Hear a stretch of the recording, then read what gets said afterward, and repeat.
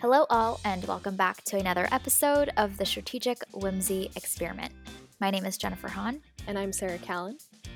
And the Strategic Whimsy Experiment is a weekly gathering place filled with conversations about the films that shape our lives. Today, we are going to be reviewing the much-anticipated new Disney Pixar film, Soul. So Sarah, do you want to kick us off with an IMDb summary? Sure. A musician who has lost his passion for music is transported out of his body and must find his way back with the help of an infant soul learning about herself. That summary is quite something. An infant soul. Yeah, exactly. Okay, so in Strategic Whimsy Experiment tradition, we will start off with our summaries for this film.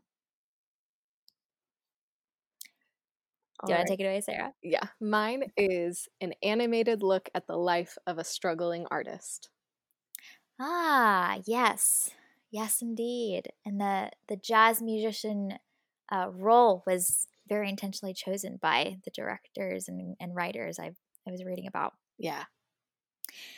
So my summary is take me to the Soul New Projects pitch meeting because the audacity of Pixar to tackle complex, abstract, and controversial concepts in a children's movie is ballsy. I am floored that this movie was funded, got made, and is a children's movie. It's pretty impressive to me. But is it a children's movie? True. I don't feel like it is. I feel like they went, you know what? We've given many, many movies that are just for the kids. We're going to do one for the grown-ups. Screw Sonic the Hedgehog, screw Trolls, screw Detective Pikachu. We're going to make something that will reignite adults' love for animation. Yeah, it's so true. I kept thinking about that the entire movie. I'm like, from the jokes to the concepts to the message, none of these are really for kids. They're for full-grown adults. Yep.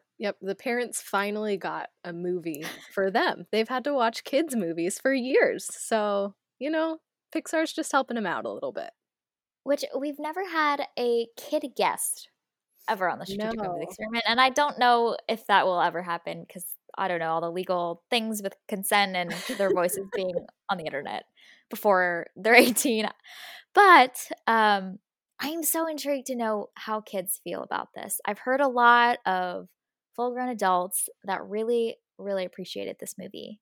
But I wonder, do kids find it just as fun? Are they captivated by these like cute little blue blobs floating around on the screen? And there's a lot of like visual humor still at play in this movie. So was that enough to captivate them? Or was the great beyond too terrifying for them? Yeah, I mean, I guess we can do a polling of the children in our lives, but I think if you're a certain age of kid, the cute little blue blobs are really, really fun. Enough. And that's enough. And again, Disney is brilliant at its marketing.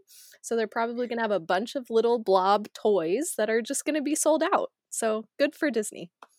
So there will be hundreds of thousands of young kids that will be going to bed at night with a little infant soul cuddled up in their arms as they drift off. Yeah. To the zone. I don't know. Yeah. As long as nobody thinks about it too hard, it'll be fine.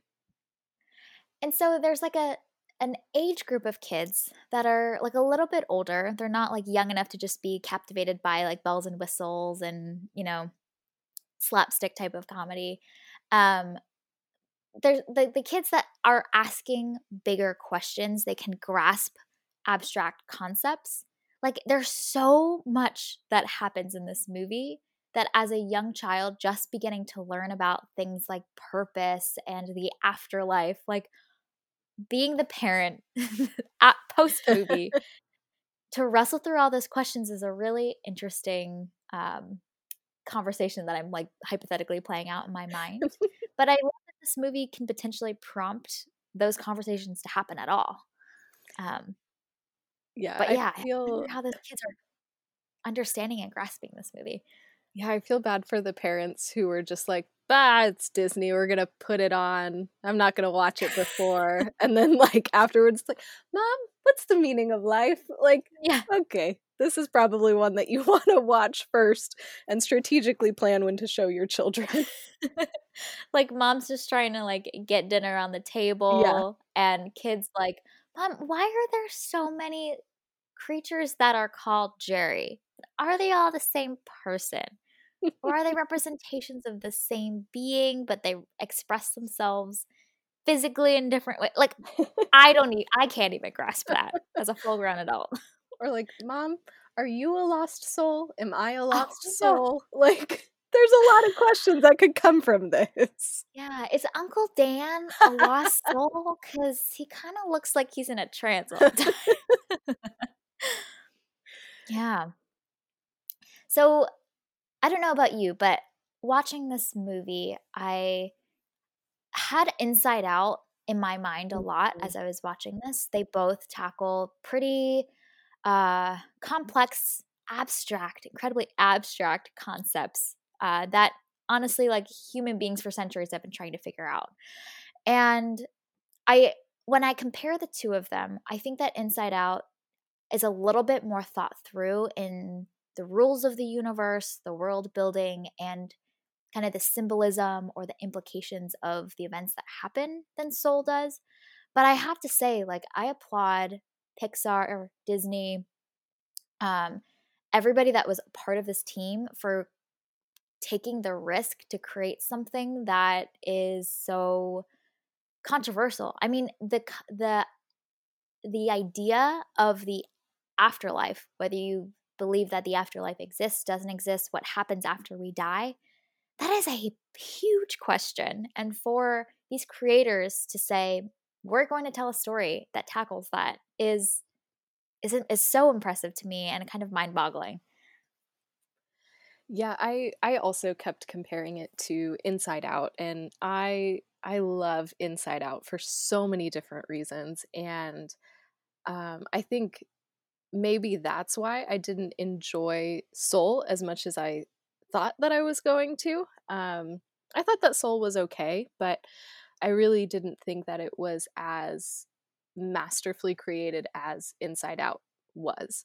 Um, there are some good elements, but I think what happened is they got a little confused along the way, or like they tried to include too many things. And Yes. it might have been that they lost their purpose in this movie along the way. But I like you, I think that it was a noble effort. I just didn't think that it was quite there. I think that it needed just a little bit more Mm. polish on the script, maybe, or just a little bit more work, and then it could have been like phenomenal. It's still a good movie. It was still entertaining. There's still a lot of good elements in it, but it isn't as excellent as I was hoping it was going to be. Yes, I completely agree. And thinking about it a little bit more, what Inside Out does really well is uh, bring you into these different parts of the brain, the human brain, and emotions, and like exploring these worlds, like the subconscious and memory and things like that. It does it in a way that fuels the plot and the character arcs while also revealing new revelation to us as the viewers. And I felt like there were interesting concepts in Soul and interesting characters, but the relationship between the concepts and world building and then the character arcs felt a little bit disconnected. Um, and so it's like you mentioned, the pieces are there, but had they been constructed, revealed, perhaps timed in a different way, I think it would have been a little bit more impactful. So things like 22's character arc and her becoming a lost soul, I felt like came. Oh, actually, should we spoiler alert? If you haven't watched Soul yet, we are about to spoil it. Also, By this can point, you spoil like a Pixar movie? I mean, aren't they all pretty much the exact same? true. I didn't see 22 becoming a lost soul coming, so that's why I was like, Oh, well, okay. hopefully that will still be a surprise for some folks. But that moment comes so late in the film that it was hard for me to still be as invested in that. I think it's a brilliant concept, and the way that her relationship with Joe and his words had this impact on her and fueled the lies and insecurity. Like, there's so much there. It came almost so late in the game that we didn't have time to unpack that fully. And so there was a lot stuffed in, some of it not explored as much as I think we could have. And I feel like Inside Out really masterfully captures the character arcs and the world building and these concepts and unpacks them in interesting ways, all woven together more seamlessly than Soul does. Absolutely. And I think the filmmakers were relying on us empathizing with 22, but she's really not all that likable. Like, she's just kind of grumpy, which I'm like, hey girl, I get it. I'm grumpy 98% of the time. So like, that's cool. But I think you're right. Like, if they would have maybe spent a little bit more time with us building empathy with her, we could see her turn to a lost soul. Just if that was stretched out a little bit more, then maybe we would have more empathy for her character, and then that redemptive turn for both her and Joe would have been a lot more impactful than it was. Because you're right, it did feel really, really easy. Because didn't they set up like the world where the guy in the pink boat, like, he could only come at like certain times, but then like all of a sudden he's just available at, Yes. yeah, Or so like it had to be thin enough yeah. to create the hole to the earth. Yeah, so again, like you were saying, like, they set up these rules, they built this whole world, and then they went, "Merp, we're gonna ignore the rules because it serves the purpose of the script," and that's just so frustrating. Mhm. Go listen to our Wonder Woman Yeah, exactly. 1984 review if you want more examples of deconstructing the environment, the world that you created. Except Soul is a much better movie, leaps and Yes. bounds better, Yes. Yes, yes, but yes. those broken rules are just so bothersome. Because why set up the rules of the world if you're just gonna break them when it serves the Mhm. script? That, it's just annoying. Yeah, and I didn't actually expect to compare Inside Out so much to this movie in our episode, but I guess it makes sense. But Mhm. one of the things that Inside Out does really well is that the relationships between like joy and sadness specifically Mhm. have their story arcs, but they are always supporting this larger purpose and mission of let's rebuild these like was it happiness centers or something like that. Those little bridges to like family and hockey and whatnot for Riley. And it was always in this larger purpose of we want to help make sure that Riley is better and back to her normal self. And then they both have these character developments and conflicts along the way, but all of that serves this larger purpose. And I felt like we didn't have as much of that with Soul. Um, for most of the film, it's Joe getting back to his body, but then it kind of takes another detour to helping 22. And so it kind of felt like I had divided loyalties, or I had to all of a sudden take all of this emotional investment and transfer it over to this other character, versus both of them having a clear purpose, fueling a larger purpose, and they both have their individual smaller arcs that fit within that. I'm imagining like an outline in my head, a Uh, structural outline. I love it. I love it. I'm here for it. And I think part of the problem is the choice of a jazz musician as the main character, as brilliant as that is, and I absolutely love that. And that the jazz moments were definitely my favorite part of the whole film. But um, you know, the stereotype is that musicians are very selfish and they're about their music, creating it their way, and that's exactly what we see in Joe, which is very true to form Mhm. for many musicians. But it makes it, I think the way that they set it up, it could have been a little bit stronger if they have just paced it differently, because we spend so much time with him and his selfishness, and then he finally gets what he wants, but then we're not able to fully explore how unfulfilled that moment made him. So I think if maybe we would have had a little bit less of their foolishness of running about New York City when he was a cat, and had more of like on the end, then it could have been stronger for Mm. both character arcs, you know? I think again it's just a pacing issue. They just kind of misuse their time. Too much time in the cat chapter of Oh this my movie. gosh. Honestly, like when we saw them like falling toward Joe, I was like, "Oh shit, he's going to go into the cat and I'm going to completely disconnect from this movie." And that's exactly what happened. Yep. Pretty much. I just started watching Up recently. I haven't finished it yet. Um, but I had never seen it before. And the way that they're able to communicate so much through that opening montage, which is like super famed at this point, and everyone knows the opening Up montage, and it's a gut wrenching 10 minutes.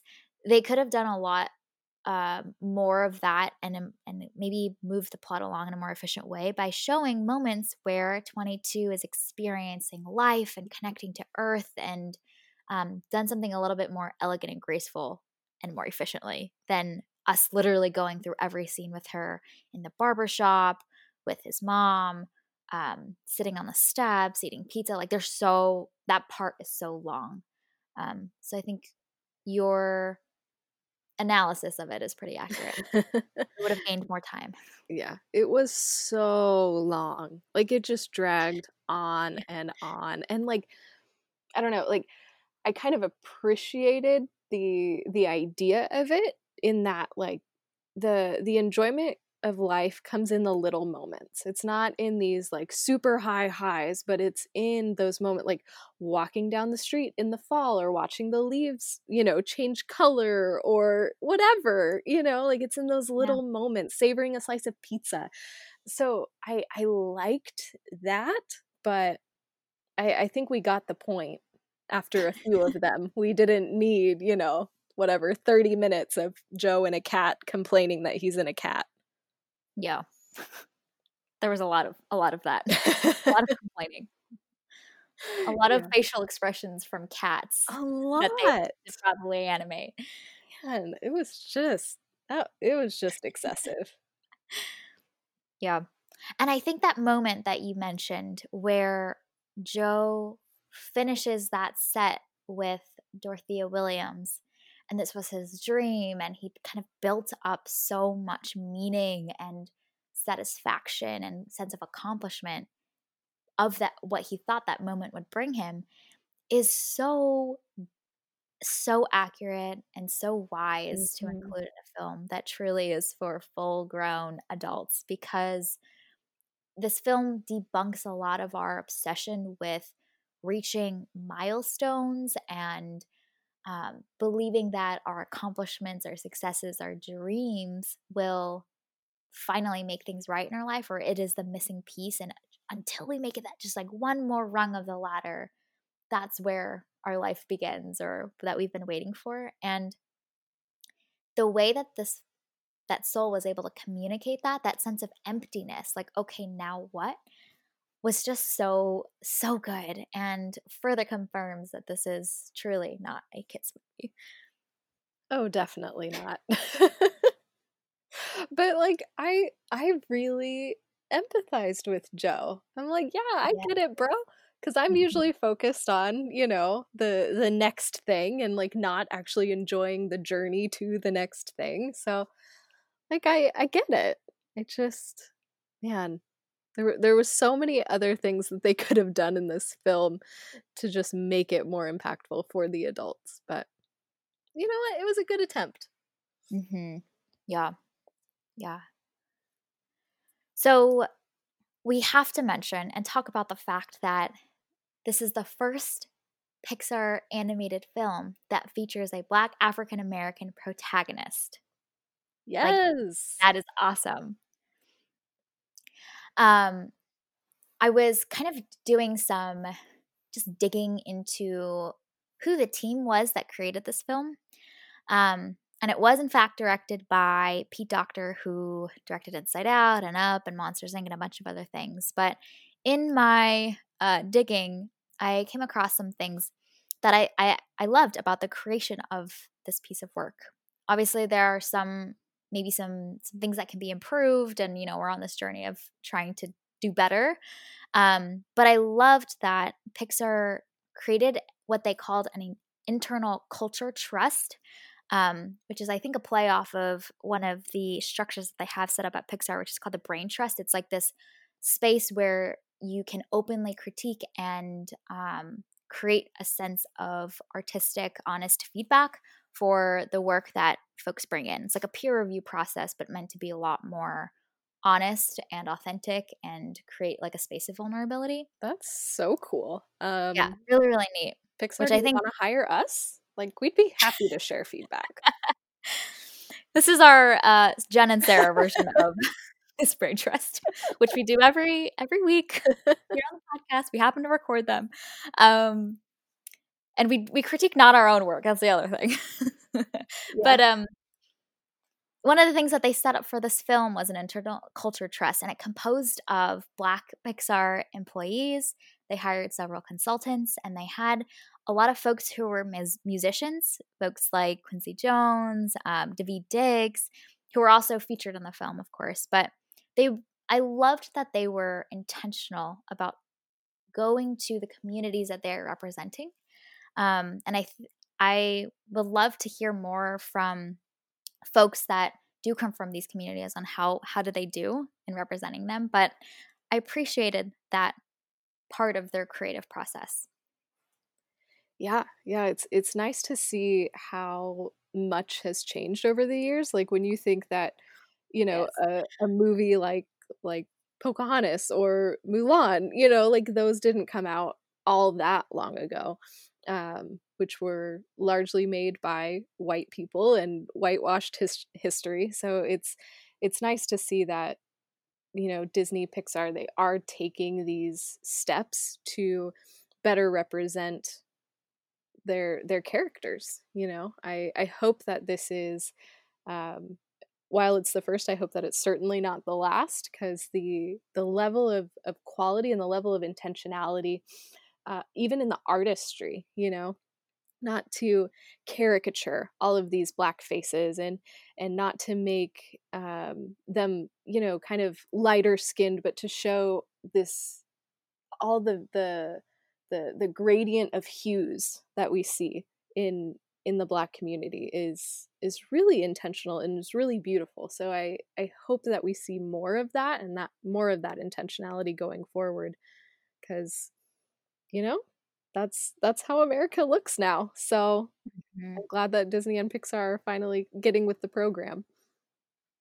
Yeah, I completely agree. It reminds me a little bit of the Academy dialogues, and specifically the one between Whoopi Goldberg and Brian Stevenson, who wrote Just Mercy, which was then created into the film. And they talked about how just having folks in the room and creating diverse teams helps create an environment where folks can at least start to catch things before stuff goes out the door, and just like raise their hand and be like, wait, why are we doing it this way? Or why are we creating a character like this? Or why are we having this portrayal and depiction? Um, the value of diversity in creating better art is so true, and I hope we see more of it, because it's so important and critical, especially for all of the young kids that are from Black communities or African American communities, and watching these films from a young age and being able to see themselves represented on a big screen. It's important and it matters a lot. And I think especially, coming out of 2020, where so many artists, so many musicians were put out of work because of the pandemic and quarantine. So I think this movie is kind of perfect for this time, to show the importance of music, not only to enrich your own life, but also to enhance somebody else's life, and the fact that art and music can bring people together. So I think that this is an important film for this moment, and especially heading into 21. Hopefully things will open up, and artists like Joe will be able to get back to their gigs and these things, and people will maybe have a deeper appreciation for seeing live music, for seeing jazz, than maybe we've had in the past. Yes. Oh my gosh, the scenes of the jazz club just Yes. was so good. I mean, I, on a technical level, was so impressed at the animation quality and the level of detail that was in everything, like in the lighting, the way there was a scene where 22 sitting on the steps on the streets of New York, and the way that the tree and the light and the shadows were all done with such a realistic quality was so impressive to me. Um, Speaks to like the observational eye that these animators have, and also the like technology advancement that we've had in the past couple of years. It was so beautiful and so real feeling. Yes, and to even film it in such a way that, like, the black skin tones were able to be clearly seen, because you have to just film differently than you would film a Casper color person like me. So the fact that they were so intentional with the tones that they used to make these characters look so good, so vibrant, so beautiful, um, it's really, really impressive and really just a joy to watch those little details that they included. Yeah, all of those details together really add a lot. There's that YouTube video, I think it's called Bump the Lamp or something like that, and it specifically details a small scene in a film that's escaping me. The one that like mixes the real life with the animation. Do you know what I'm talking about? It's like the rabbit. Oh, Oh god. Roger Rabbit. Who Framed Roger Rabbit? Who Framed Roger Rabbit? Yes, and there's a specific scene where there's a Yes. lamp that's bumping and swinging back and forth, and it, like, unpacks and analyzes, like, how much detail is in all of the ways that the light is hitting, like, everything from, like, the ears and the thickness of the bunny's ears to the way it hits the wall, and just the kind of thesis of the video is that bumping the lamp and choosing to go the extra mile and all of the extra work that goes in um, to create all those details that ultimately come together are all worth it. And I feel like this film is such a great example of that as well. Oh, yeah. You see little things like that all throughout, these extra little details that they added, and, it's kind of amazing how much technology has improved over the past few years, like, I Mhm. remember just a few years ago, like, we were amazed at, Toy Story and, like, all of these things, and now Yeah. if you, like, go back and watch some of the older animation, it's kinda like, "Whoa." We have Hmm. come leaps and bounds in the last, I don't know, however many years. Yeah, that's so true. All right. There's a lot more to unpack. Where should we go to next? Oh, man. There is a lot. Where do you wanna go? Let's see. So, one of the things that I thought was a really interesting concept that I appreciate about this film, and it was very Inside Out esque. It reminded me a lot of that, like, really intriguing way that film as a medium, but also this like imaginative world is able to take abstract concepts and kind of make them feel a little bit more tangible. Was the whole like lost souls concept. Um, and kind of the world building and rules that were built in um, and showed to us in this movie. So everything from the way that uh, both people that are like lost in their music, in their sports, in something that they're doing, and entering that flow state, which they call the zone, I believe, in this movie, um, is also a very similar place that these lost souls are also inhabiting was a really interesting concept that I really think that had I not watched this film, I may not have connected the similarities between that same level of feeling disconnected from life. One is in a very positive way. You're reaching this almost like ethereal, eternal type of state, this dreamy state. And then this other is like you're disconnected, but there's a lack of awareness about all the life that's happening around you. And I think the joke that they used in Soul was with the investment banking finance guy who's like gotten 2 hours of sleep, like droning away at his computer. Um, but the way that Soul was able to create this imaginative visual of that zone and the lost souls, and then also being in this flow state and connect those similarities was really fascinating to me. I think it's a lot of the value that Inside Out brought, and that Soul is bringing to the table as well. Yeah, I definitely wouldn't have put those two things together because one is like so positive and one is so negative. Uh, but we really do see those similarities, and it's also interesting how, you know, Joe is kind of both of them. You know, like you can see him teetering on both, and you can see Mm, kind of the interesting. alienation in his own life too. And it's not until he's able to take those steps toward community, you know, acceptance from his mom, you know, connecting with the guys in the barbershop, you know, like all of these Yeah. things. It's not until he is able to find community that he is then able to help 22 be freed from her lost soulness. So I also thought that that was an important thing to be able to connect Joe with both of those extremes. Interesting. Yes. And only until he's able to realize that for himself is he able to recognize a need and connect with Hmm. 22 as well. Yeah, Until then, he is kind of lost in his own mission to get back to his body and make the gig and fulfill this dream of his. And he's unable to see the need that she has that he's able to partner with her on. So yeah, good. yep.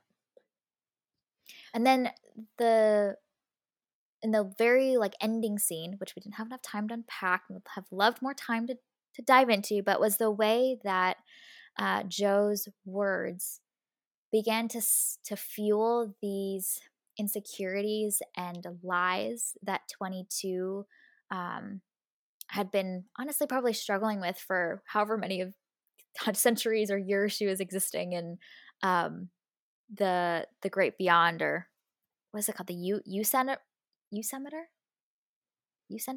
The U Center.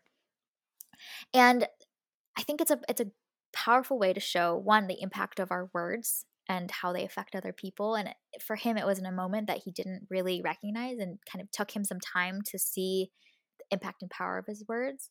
But two, the way that these insecurities and lies about herself fueled 22 becoming disconnected and isolated from her surroundings, and she too then became a lost soul. And you see the way that, she's like lashing out and trying to continue to push people away.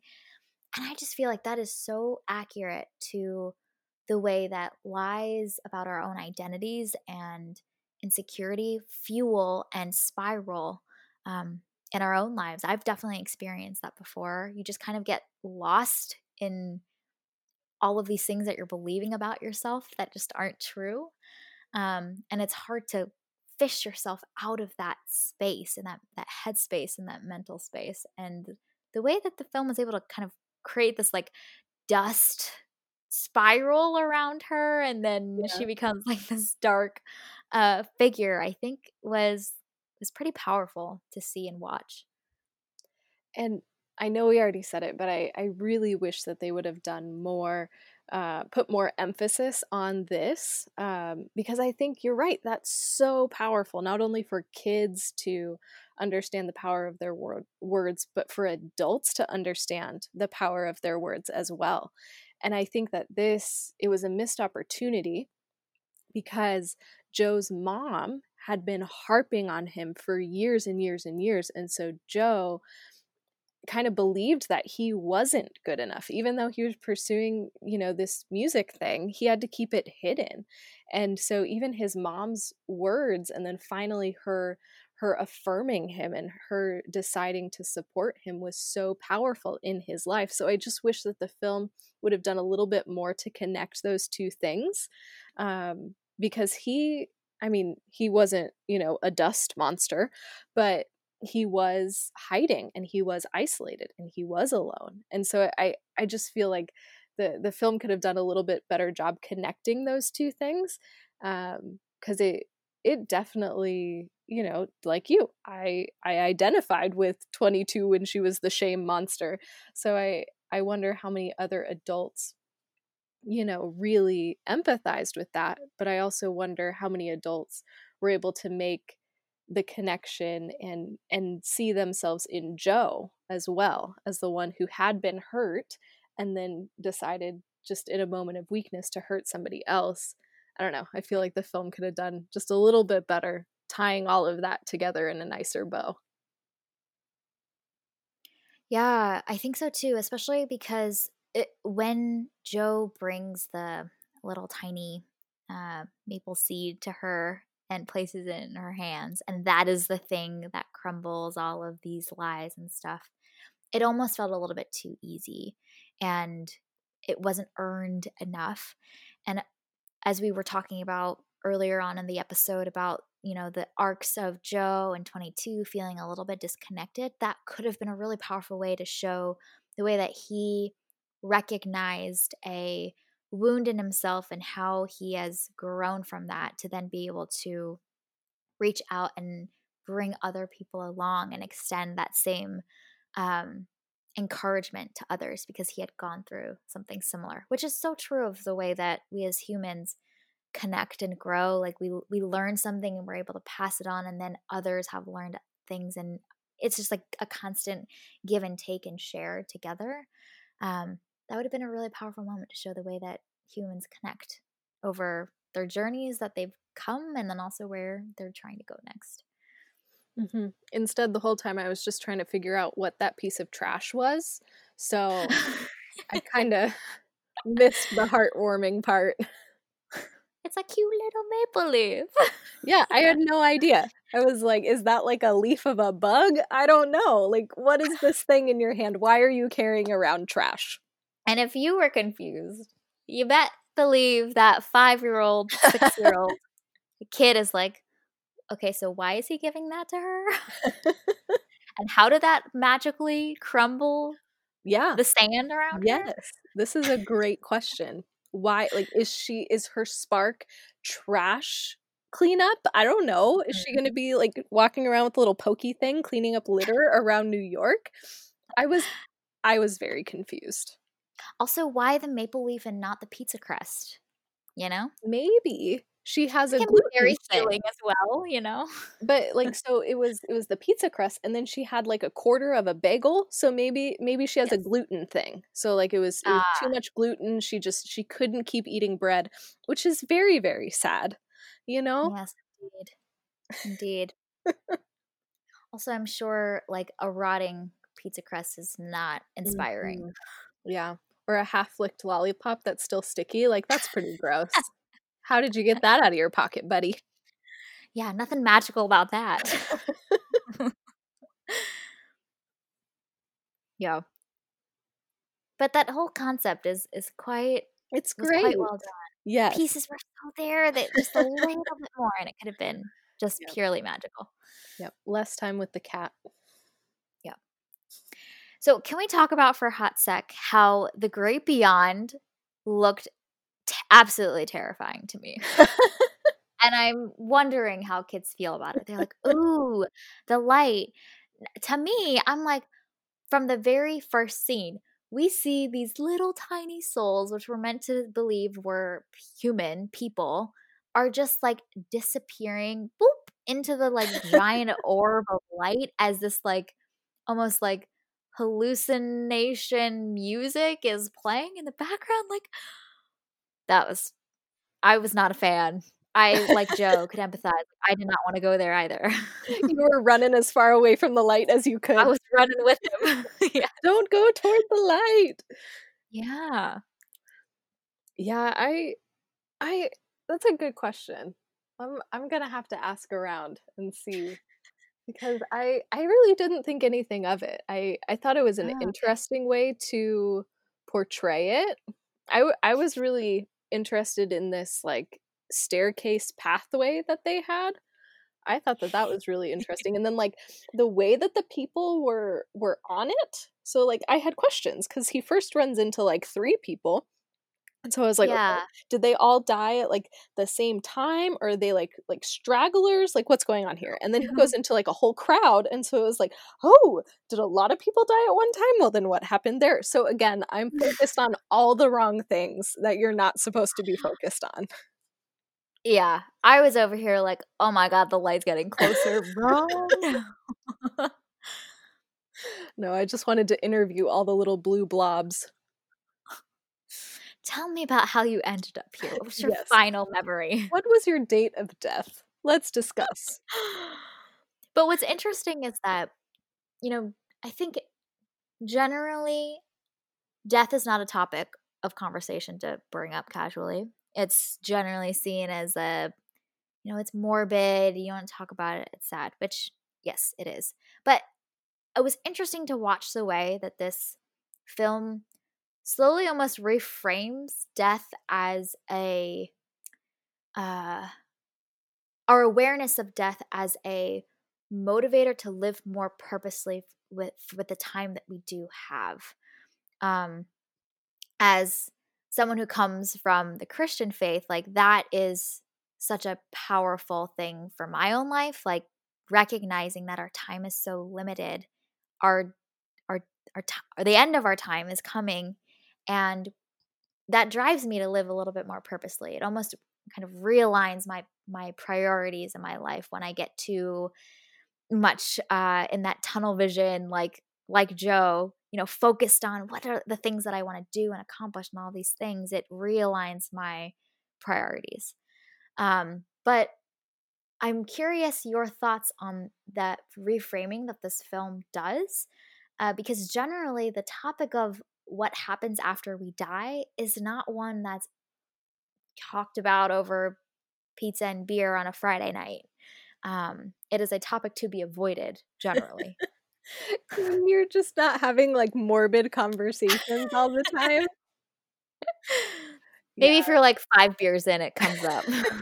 All of our subconscious fears are just, tumbling out of our mouths. Who All could right, say? Jen, I'm gonna load you up with beer one of these days, and we're gonna go for it. And then we'll watch Soul, like, slightly tipsy. It'll be great. Yeah, then I might be freaked out by the great beyond. Like, whoa, what is that thing? But I think you bring up an interesting point, and I do wonder how this might help maybe take some of that sting out of talking about death. Especially I'm going to bring it up again, 2020. We've had, what is it, over 350,000 Americans die from COVID. Mm. Like that's an enormous amount of death that we cannot fathom. So there are hundreds of thousands or millions of people out there who are mourning the death of a loved one. And I can't help but wonder if seeing something like this could maybe help have those conversations with with parents and kids. And I know that it's a tough conversation. I wouldn't want to be responsible for having that conversation, but I don't know, maybe that could lead to taking some of the stigma out of it. I maybe I have more morbid conversations than you do, but I remember a couple of years ago I was talking with a friend of mine, and we were talking about the death of her mom, the death of my grandma, and um, that conversation was so helpful. And we both kind of walked away from it wondering if we talked about death, if we talked about endings, maybe a little bit more often, then it would still be hard to process through. And grief is a very real thing, but I don't know, maybe it would be less isolating. Maybe we would be able to work through these things better if we had the conversations, if we explored things that are explored in Soul. Maybe, I don't know, maybe we could process through death better, because it does happen. It is a part of life. But we really, really struggle to respond to it well. Yeah, I completely agree. And it's interesting because it's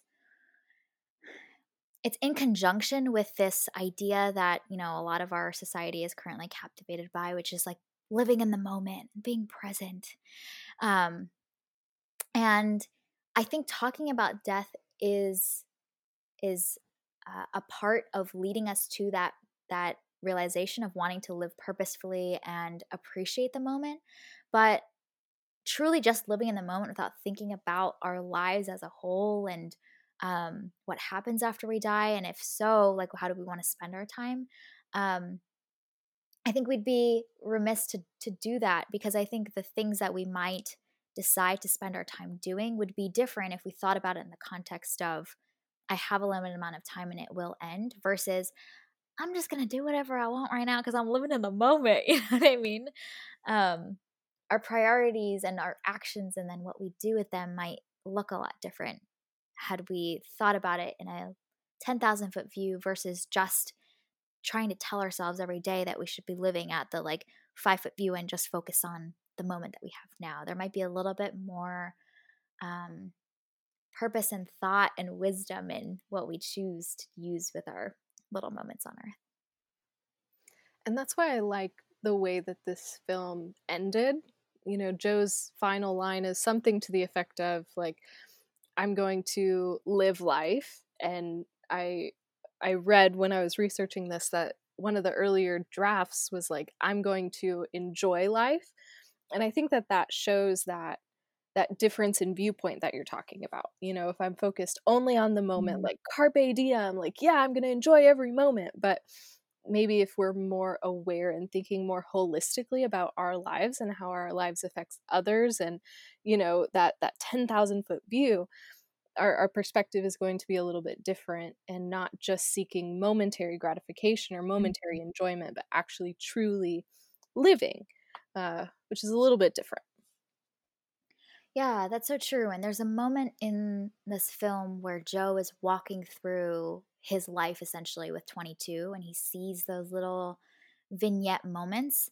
And I think the film doesn't explicitly like explore this outright, but you see on his face that he's having that realization, like, what did I spend my life? How did I spend my life? And was that what I wanted to spend my life doing? And so it's almost like talking about our death and the imminent end of our lives almost forces us to also think about what we want our legacy to be. How do we want to have loved while we were here?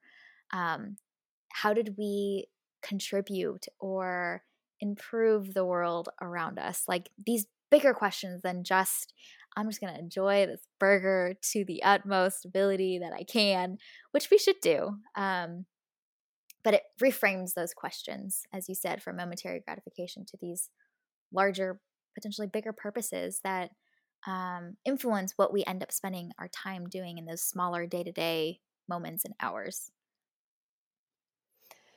Yeah. Yeah. This is such an adult movie. My goodness. Right? Did you Like, ever think that we were going to have this deep of a conversation about an animated film? like we've maybe probably talked about death at some point on the Strategic Experiment, but never did I think it would be a Disney animated Pixar No, movie that would be the never. one we're real in depth. Even though there are always deaths in Disney movies, usually of a parent. God, it's so traumatizing. But Usually, like falling into an abyss.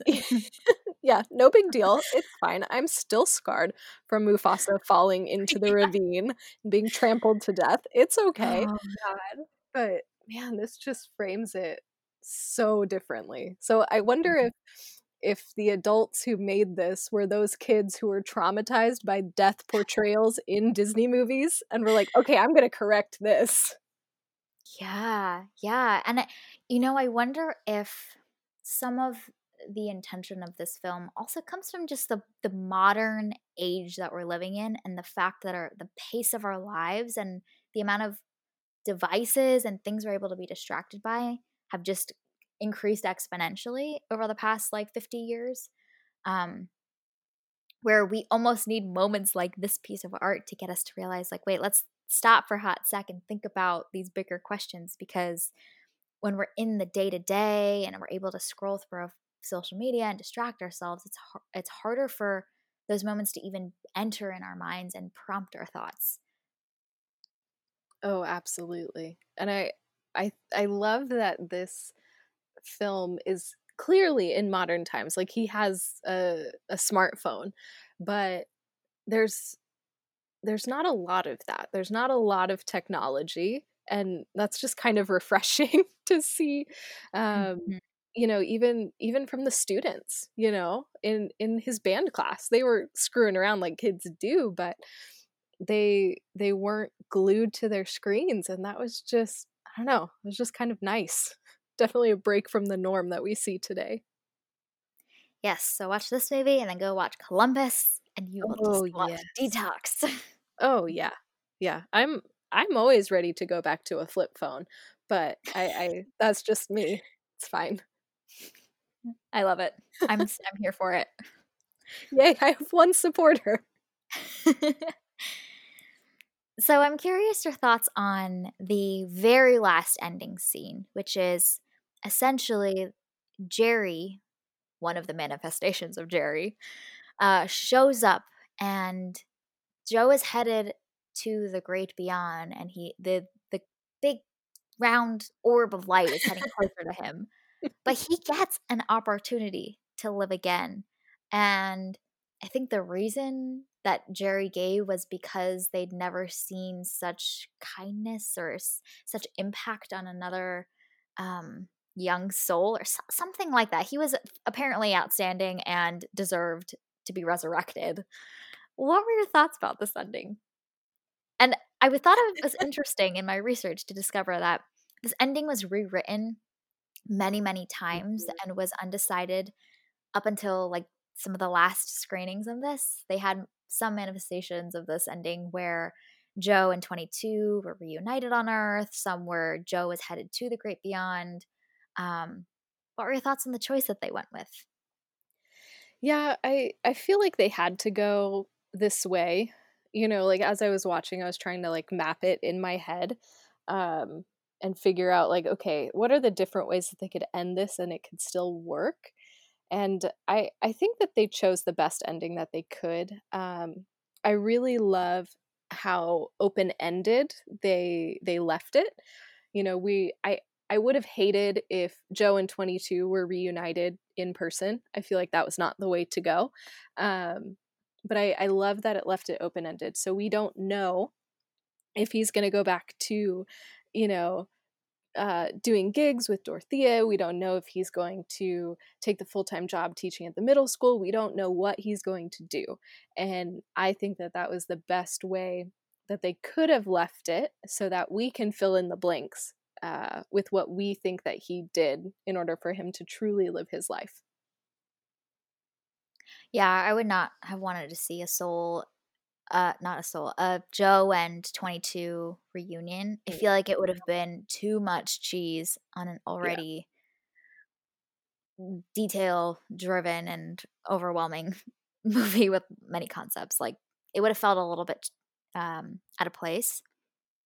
I thought the fact that they almost gave him a second chance is really interesting because it raises a lot of interesting implications. I'm thinking about this from the mind of a kid as well of, so do I live a second life if I've been exceptional in the U center? Like um what are the implications of if my soul gets to continue on or not?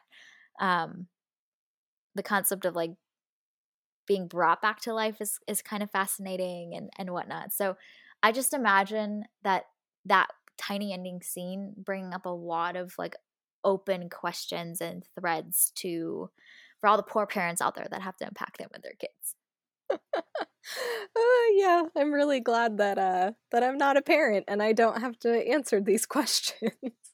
But I was just thinking like, is that like, how did he just like come back into his body and then he's fine? Like his mm, we're presuming that like his heart stopped and he was dead. And then he's just like magically reanimated again and is like, boop, I'm fine. I can like run around and do all the things. Like I was just I think once again I was trying to apply logic to a movie that you just can't apply too much logic to. Uh, but you're right; it does bring up some interesting questions and kind of that that meritocracy of if I do enough Yeah. good, then I will earn X. Yeah, and this whole system has made an exception for him Hmm. because he was exceptional. Yeah. Um, Yeah. I would have maybe wanted to see it a little bit different. There's some like implications and messages that I feel like that sends across that I raise a whole bunch of questions. Like perhaps him being a mentor at the great before something would have Yeah, felt a little bit better to me. Like yeah. he's clearly demonstrated that he has this gift and has learned selflessness in helping others achieve their potential, which we as viewers of movies always love to see characters like step into that and thrive in that. So maybe like he gets to use his gift for good until eternally. I don't know. Like I think I would have liked that ending a little bit more. The whole like you're exceptional therefore you get exceptions thing. Don't Mm. love it. You know what they could have done? They could have made Joe like a great beyond security consultant, because clearly their security was lacking in many, many forms, because he was able to run along the little staircase thing and like jump off of it and then end up with Mhm. like the little souls. And then he was able to impersonate a mentor. Like, what is their screening process? What happened to the actual mentor? Like, he could have been a security consultant, help the Jerrys to shore up their issues, because they clearly have a lot of issues. And they have one person who's counting souls with an abacus. Are you kidding me? Yeah, This is I know. not effective, folks. This is not the way we do things.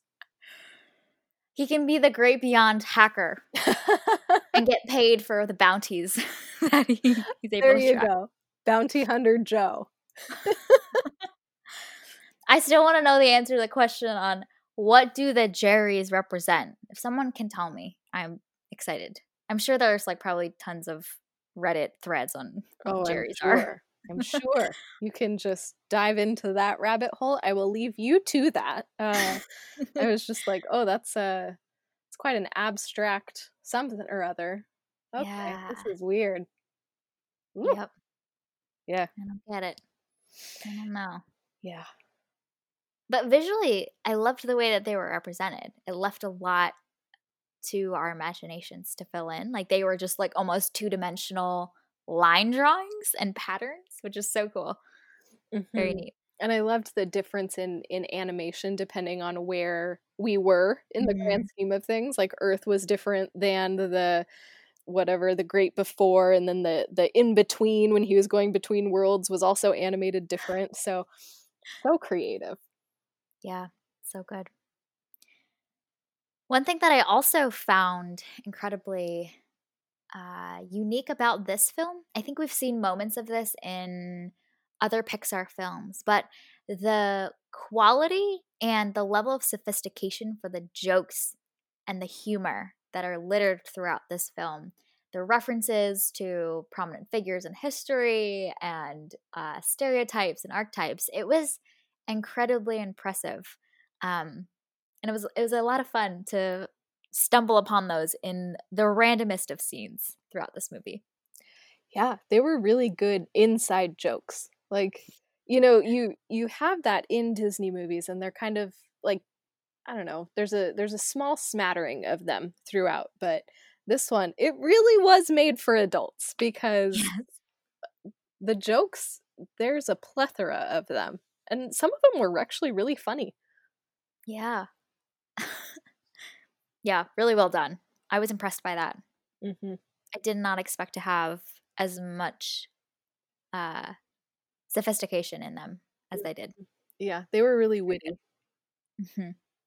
Yeah. And I think part of that comes from Tina Fey also, because that's just kind of like Mm, her brand of humor, and she helped write 22. So I think a lot of that can be attributed to her. that's true. And a lot of her delivery and pacing of that helped a lot as well. Yeah.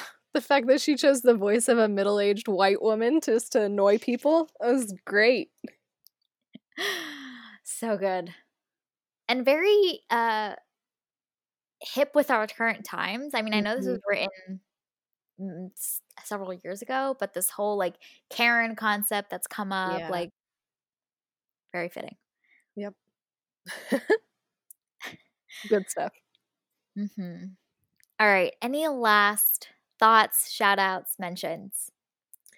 Yes, I would like to give a shout out to Trent Reznor and Atticus Ross, who are the composers for this, and Mm. they were also the composers for Mank. So, No way. That makes so mhm. much sense. Yeah, sure was. So, like, there are certain kind of like melodic commonalities between the two, which was really fun to listen for. And then I also want to give a shout out to John Batiste, who is the one who wrote all of the jazz pieces. So the Mm. fact that these three musicians who have such very, very different styles were able to create in a way that it felt seamless throughout just Mm. is incredible. Yes. Ah, so good. Hmm. The soundtrack. I just want to go to that jazz club Yes, yes. and see Dorothea Williams in the like dimly lit Mm, magical ambience of that jazz club. yes, I So just can I just make that my permanent residence? That would be great. good. Your writing spot. Yes, it would be. Oh my gosh, it'd be So wonderful. good. Yeah. The right amount of movie and yes. Awesome. I have one little shout out to a scene that I didn't expect to resonate personally with, but I was like transported back to um, conversations I've had with my parents in childhood. And it's the scene where Joe is talking to his mom about his dreams for him wanting to be a jazz musician. And she's essentially talking about the fact that he needs to think about financial security. And she says some line that sounded a little bit like you can't eat dreams to stay alive or you can't eat dreams for breakfast. And as someone who came from immigrant Asian parents, that is like resonated so much with me and just like the lectures and conversations I've had from my parents in my childhood. So it was a moment of like, oh, we're from such different communities and yet there are still so many things that are similar and that can be connected across these different communities and diverse cultures. So that was a cool moment. I was like, oh, I feel like I'm like reliving my childhood in that moment. Yes, that's amazing. Yeah, I felt similarly.